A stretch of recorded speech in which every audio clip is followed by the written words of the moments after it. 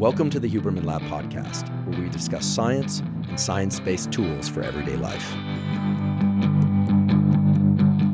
I'm Andrew Huberman, and I'm a professor of neurobiology and ophthalmology at Stanford School of Medicine. Today is an Ask Me Anything, or AMA, episode, which is part of our premium subscriber content. Our premium channel was launched in order to raise support for the standard Huberman Lab podcast channel, which still comes out once a week, every Monday, and of course is zero cost to consumer. The premium channel is also designed to support exciting research being done at major universities like Stanford and elsewhere, research that's done on humans that should lead to protocols for mental health, physical health, and performance in the near future. If you'd like to check out the premium channel subscription model, you can go to hubermanlab.com/premium, and there you can subscribe for $10 a month or $100 a year. We also have a lifetime subscriber option. For those of you that are already Huberman Lab Podcast Premium subscribers and you're watching and or hearing this, please go to hubermanlab.com/premium and download the premium podcast feed. And for those of you that are not already Huberman Lab Premium Podcast subscribers, you will be able to hear the first 15 minutes or so of this episode, and hopefully that will allow you to discern whether or not you would like to become a premium subscriber. Without further ado, let's get to answering your questions. And as always, I will strive to be as accurate as possible, as thorough as possible, and yet as concise as possible. The first question is about how to improve sleep, in particular, how to improve deep sleep, that is sometimes called slow wave sleep. This was a question that was asked by Jack Pritchard, and that got a lot of upvotes. Now, we've done multiple full-length episodes of the Huberman Lab podcast on sleep and tools to improve sleep, including the Master Your Sleep episode and Perfect Your Sleep episode, as well as a toolkit that is available completely zero cost at hubermanlab.com. It's a downloadable PDF that lists out the behavioral tools and other tools that you can implement to improve your sleep. Now, Jack's question is specifically about how to improve deep sleep. He asks, I have a sleep analyzer and I typically observe that I get a lot of REM sleep, that is rapid eye movement sleep. For him, he says it's 30% of his total sleep is rapid eye movement sleep. But he asks, my deep sleep is often low, around 10%, and I would like to know if there are any science-backed protocols I can use to specifically increase my deep sleep. Okay, so for those of you that may not know, what is deep sleep? Now, deep sleep is sometimes referred to as slow wave sleep. That is, slow wave sleep and deep sleep are sometimes used interchangeably to describe the same thing. They aren't necessarily the same thing, but they fall under the same mechanistic umbrella. What is that mechanistic umbrella? Well, when you go to sleep at night, you cycle through a number of different stages of sleep. And in the early part of the night, I would say in the first half of your night or so, most of your sleep is going to be slow wave deep sleep. But then as you transition into the second half of your night, more of your sleep will be rapid eye movement sleep. Now that's the typical pattern that is observed when you're not disrupting your sleep architecture with things like caffeine and alcohol. We'll talk about caffeine and alcohol in a few minutes. Deep sleep, aka slow wave sleep, at least for sake of this conversation, is vitally important in particular for repair of bodily tissues. During deep sleep, you secrete growth hormone. And in fact, you secrete growth hormone every night when you go to sleep. But most of that growth hormone release is restricted to the first half of your sleep night. The other feature of deep sleep is that the dreams that occur during deep sleep tend to be of a less emotional nature than the sorts of dreams that one experiences in rapid eye movement sleep. So just to give a broad top contour of what deep sleep, aka slow wave sleep, is really about. It tends to occur in the first half of the night. It also occurs in the second half of the night, but in the first half of the night, most of your sleep is going to be occupied by deep sleep, aka slow wave sleep. It is the time when your bodily tissues are repaired, in part by release of growth hormone, which is involved in metabolism, but also protein synthesis, muscle repair, repair of all cell types and tissues.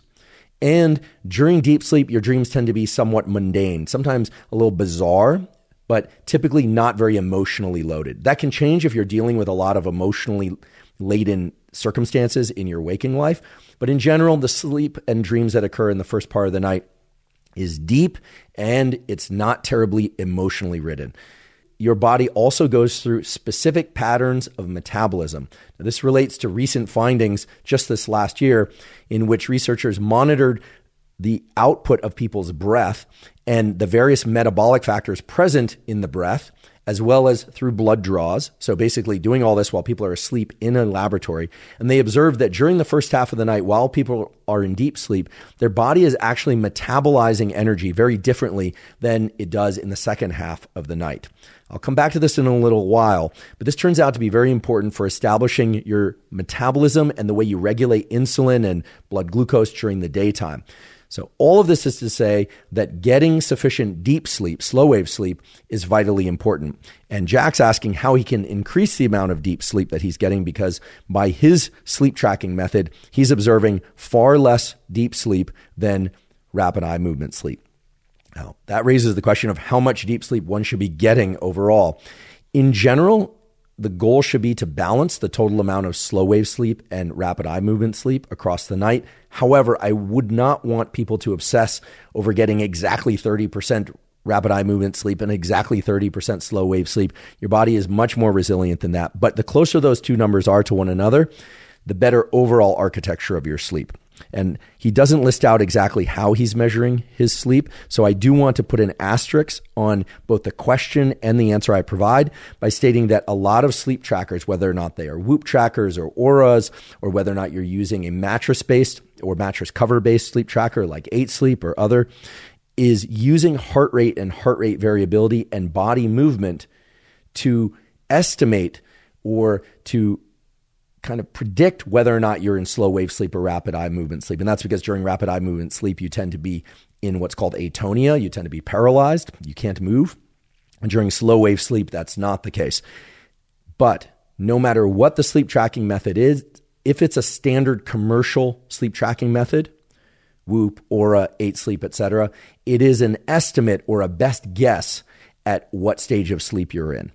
Whereas when you go into a sleep laboratory, like the sleep laboratory at Stanford, at University of Pennsylvania, or others of the great sleep laboratories that are out there, they're going to use other methods, including EEG and EMG. These are just acronyms that refer to ways to record brain waves. They actually are going to try and observe for rapid eye movements beneath the eyelids, etc.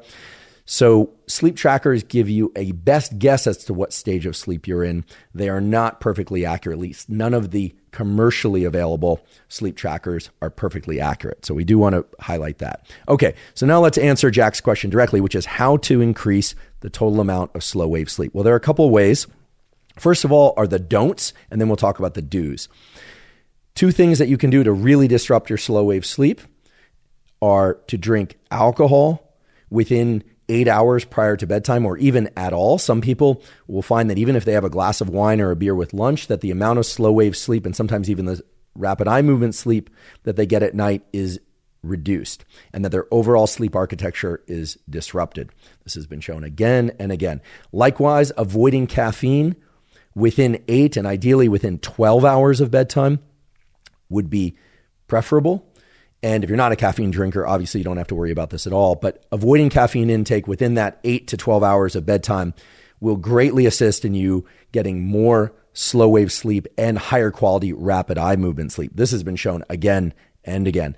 And as well, avoiding cannabis use and maybe even CBD use within 8 to 12 hours of sleep can be very beneficial if your goal is to improve the quality of your sleep. Now, I know a lot of people rely on alcohol, cannabis, and CBD in order to get into sleep.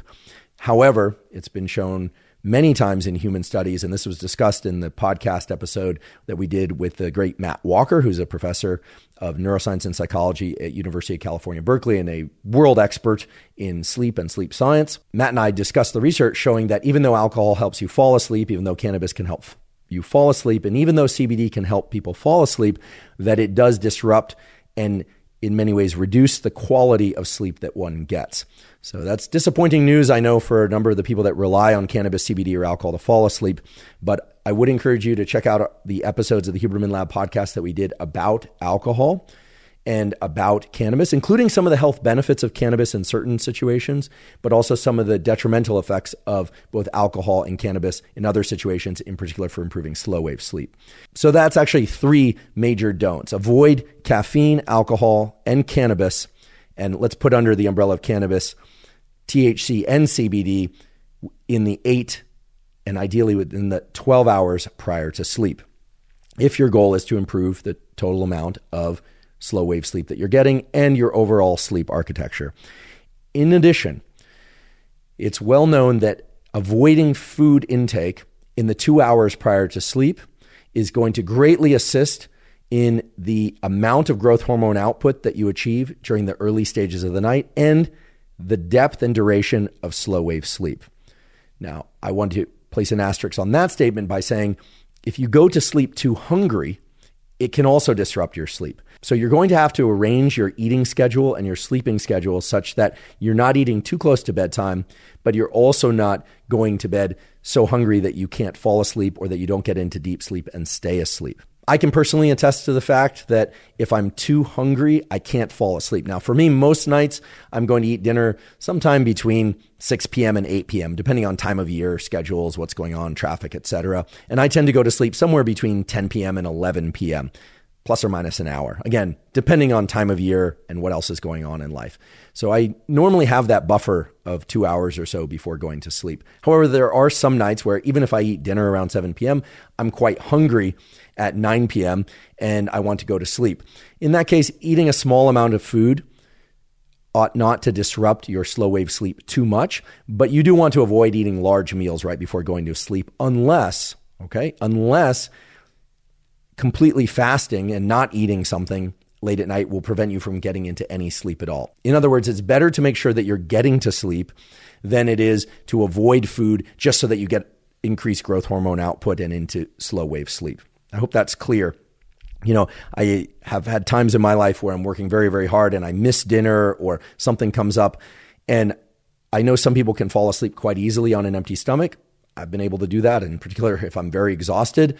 I also rely on a handful of supplements to fall asleep each night, although I'm not dependent on them. There have been times when I haven't been able to access those supplements and I can still fall asleep. But the point is that you don't want to be so hungry that you can't fall asleep. And yet, in an ideal circumstance, especially if you're trying to increase the amount of slow wave sleep, you would avoid food in the 2 hours or so before going to sleep.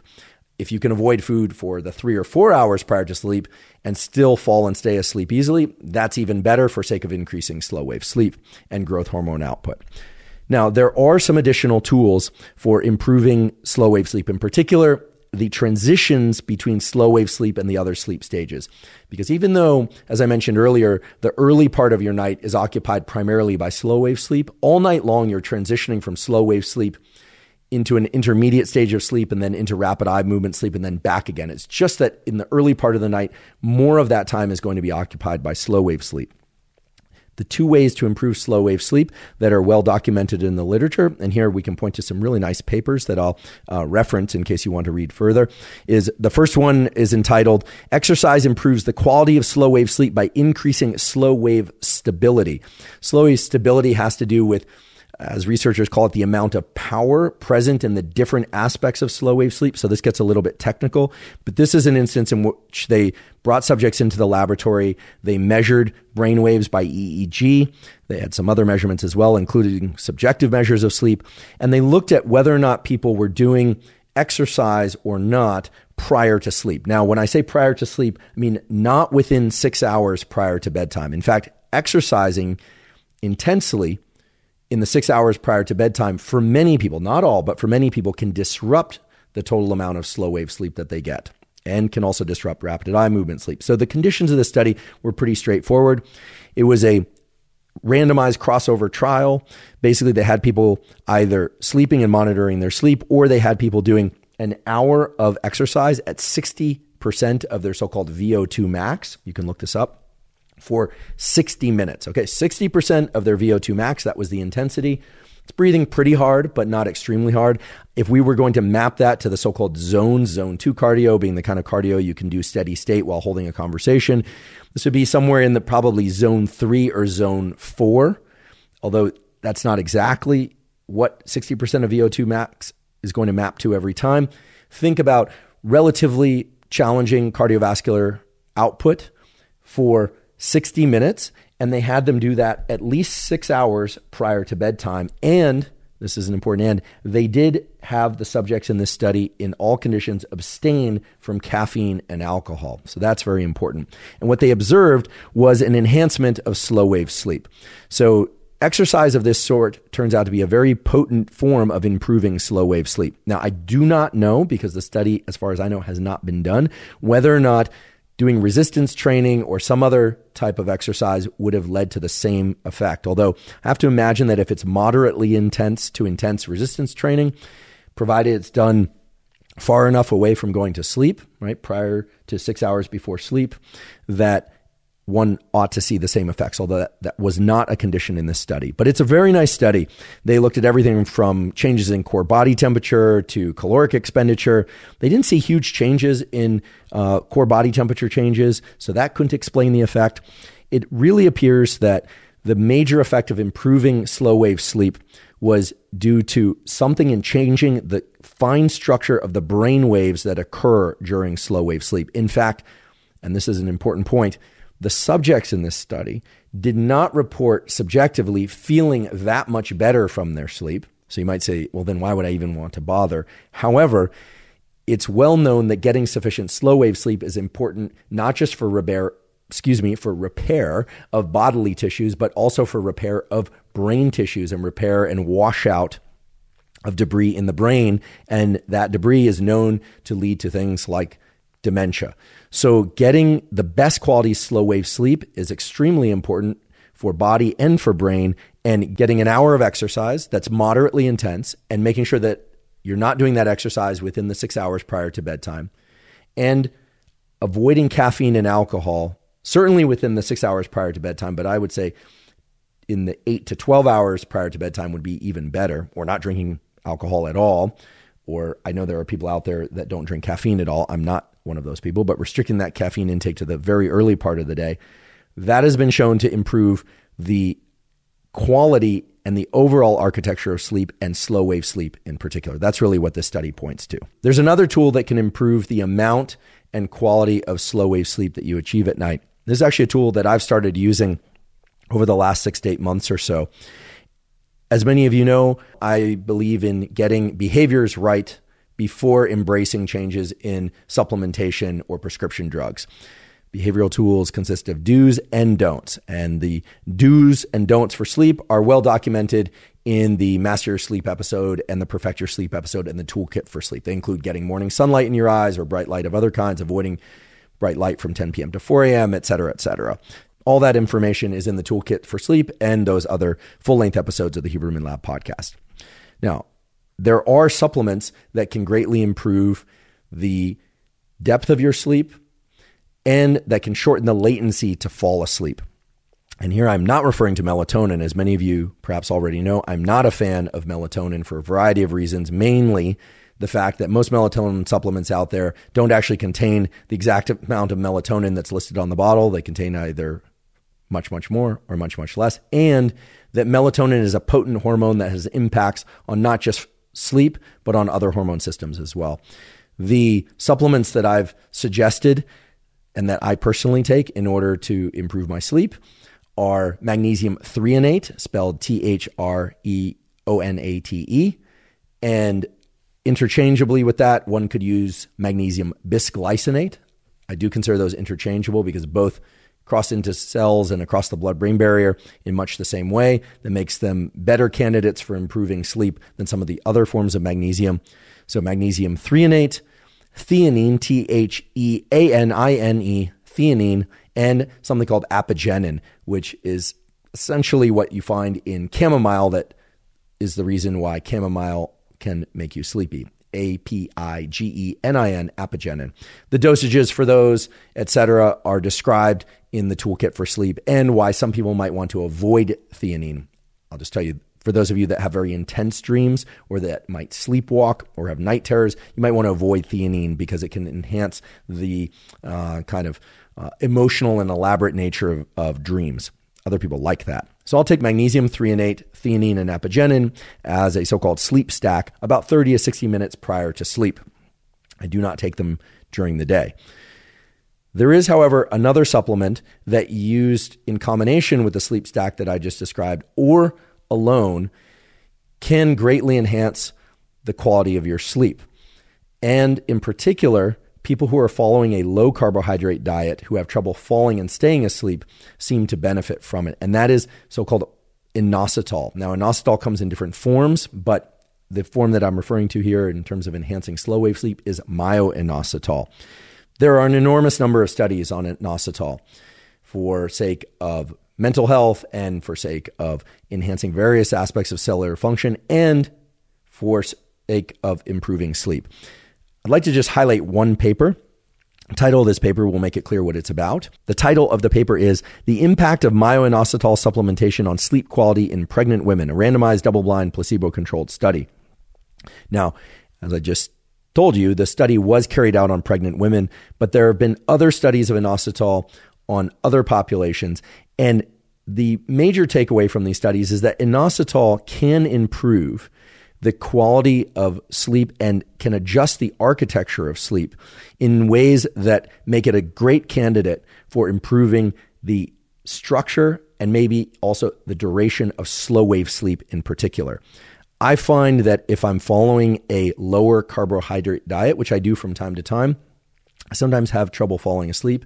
Or if I eat 4 to 6 hours prior to bedtime, then I tend to be pretty hungry around bedtime. And sometimes if I'm exercising very hard or if I'm working a lot, even if I eat dinner around 7 and I go to sleep around 10 p.m., I might be a little bit hungry still at 10 p.m. In that case, I find that taking 900 milligrams of myo-inositol in addition to the other sleep stack that I just described greatly enhances my ability to fall asleep and to get terrific quality sleep. I do monitor my sleep. I do that 2 ways. I do that these days with my 8 sleep tracker, and I use a Whoop sleep tracker when I sleep. The combination of those two taps into different aspects of sleep tracking, heart rate variability, movement, etc. In a future episode, we'll talk about what are the best devices for monitoring sleep, which have certain advantages and others have disadvantages. But I certainly see it in the objective data, that is from the sleep tracking data. And I also observe subjectively that taking 900 milligrams of inositol prior to sleep, again, 30 to 60 minutes prior to sleep, can greatly enhance the ability to fall asleep and for me to stay asleep throughout the night. I also noticed another effect, which is that if I wake up in the middle of the night to use the restroom, which I often do, I find it much easier to fall back asleep. I don't tend to get into kind of looping thought and things of that sort in the middle of the night.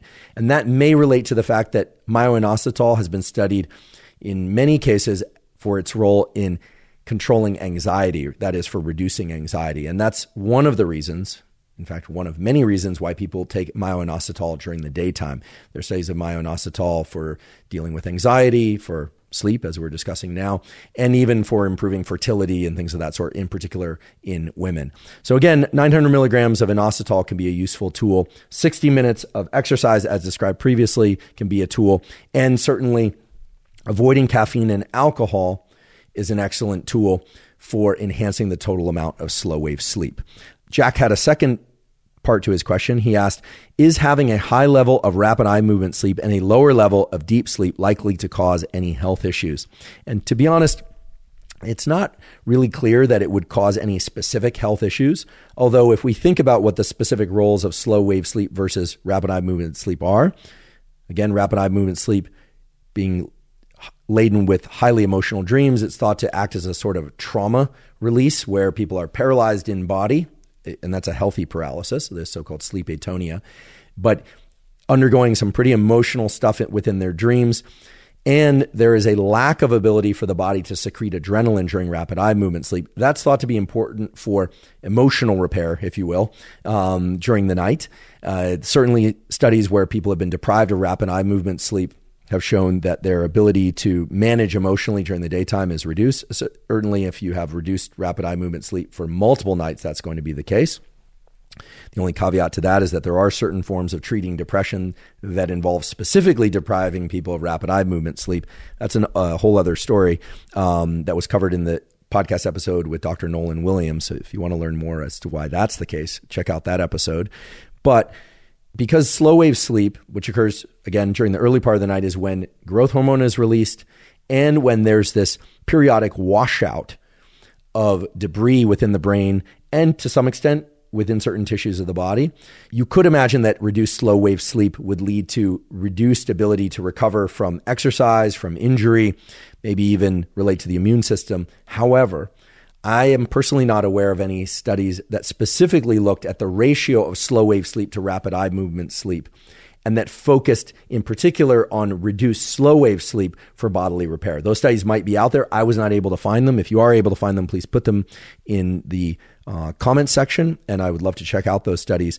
So I don't think that one needs to be overly concerned if you're not getting a balance of slow wave sleep to rapid eye movement sleep that's perfect.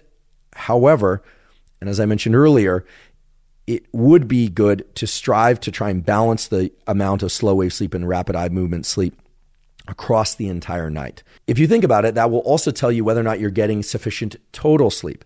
And I don't want to open up another set of questions here as I'm about to close out an answer to this question, but I do often get asked the question whether or not 4 hours is enough, or 6 hours is enough, or 8 hours is enough. Well, it's impossible to know exactly how much sleep each individual person needs. And of course, each individual person will need a different amount of total sleep depending on the amount of stress and physical strain and various other things they're dealing with in their daily waking life. However, it's generally the case that kids and people that are undergoing puberty and certainly in early infancy need more sleep than adults do. So as you age, you do in fact need less sleep.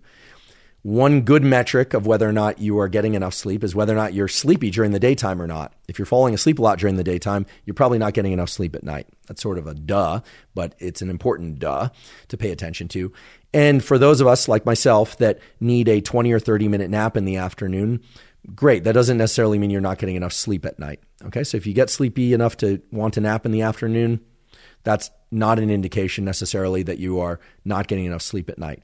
However, if you're only sleeping 4 or 5 hours per night, it's very hard to imagine that you're getting a balance of slow wave sleep and rapid eye movement sleep. Once you get into the range of sleeping 6 to 8 hours and certainly 8 to 10 hours per night, the probability that you're getting a balance of slow wave sleep and rapid eye movement sleep greatly increases. So if I were to throw out a number, I would say for most people, that is for 95% of people out there, getting at least 6 hours of sleep per night, at least, and ideally more like 7 or 8 is going to be the goal. However, I've noticed, for instance, for myself, unless I'm exercising extremely intensely or I'm going through a lot of emotional or physical stress in my daily life, getting 6.5 to 7 hours of sleep per night allows me to feel really good and refreshed throughout the day. And that's especially the case if I get that 20 or 30 minute nap in the afternoon or use NSDR, non-sleep deep rest. So I hope that answers your question, Jack. And there, of course, I'm extending the answer to all others who upvoted that question or who might be interested in improving their slow wave sleep. There are some do's, there are some don'ts that I just described. I suggest trying various things one by one to see what works best for you. So you don't necessarily need to leap to doing the 60 minutes of exercise plus the inositol, et cetera. However, I do encourage everyone to avoid alcohol and caffeine within the 8 to 12 hours prior to sleep. And again, if you're not using either of those, that would be even better, at least in terms of sleep architecture. Thank you for joining for the beginning of this Ask Me Anything episode. To hear the full episode and to hear future episodes of these Ask Me Anything sessions, plus to receive transcripts of them and transcripts of the Huberman Lab podcast standard channel and premium tools not released anywhere else, please go to hubermanlab.com/premium. Just to remind you why we launched the Huberman Lab podcast premium channel, it's really twofold. First of all, it's to raise support for the standard Huberman Lab podcast channel, which of course will still be continued to be released every Monday in full length. We are not going to change the format or anything about the standard Huberman Lab podcast. And to fund research, in particular research done on human beings, so not animal models, but on human beings, which I think we all agree is the species that we are most interested in. And we are going to specifically fund research that is aimed toward developing further protocols for mental health, physical health, and performance. And those protocols will be distributed through all channels, not just the premium channel, but through all channels, Huberman Lab podcast and other media channels. So the idea here is to give you information to your burning questions in depth and allow you the opportunity to support the kind of research that provides those kinds of answers in the first place. Now, an especially exciting feature of the premium channel is that the Tiny Foundation has generously offered to do a dollar-for-dollar match on all funds raised for research through the premium channel. So this is a terrific way that they're going to amplify whatever funds come in through the premium channel to further support research for science and science-related tools for mental health, physical health, and performance. If you'd like to sign up for the Huberman Lab premium channel, Again, there's a cost of $10 per month, or you can pay $100 up front for the entire year. That will give you access to all the AMAs. You can ask questions and get answers to your questions, and you'll, of course, get answers to all the questions that other people ask as well. There will also be some premium content, such as transcripts of the AMAs and various transcripts and protocols of Huberman Lab podcast episodes not found elsewhere.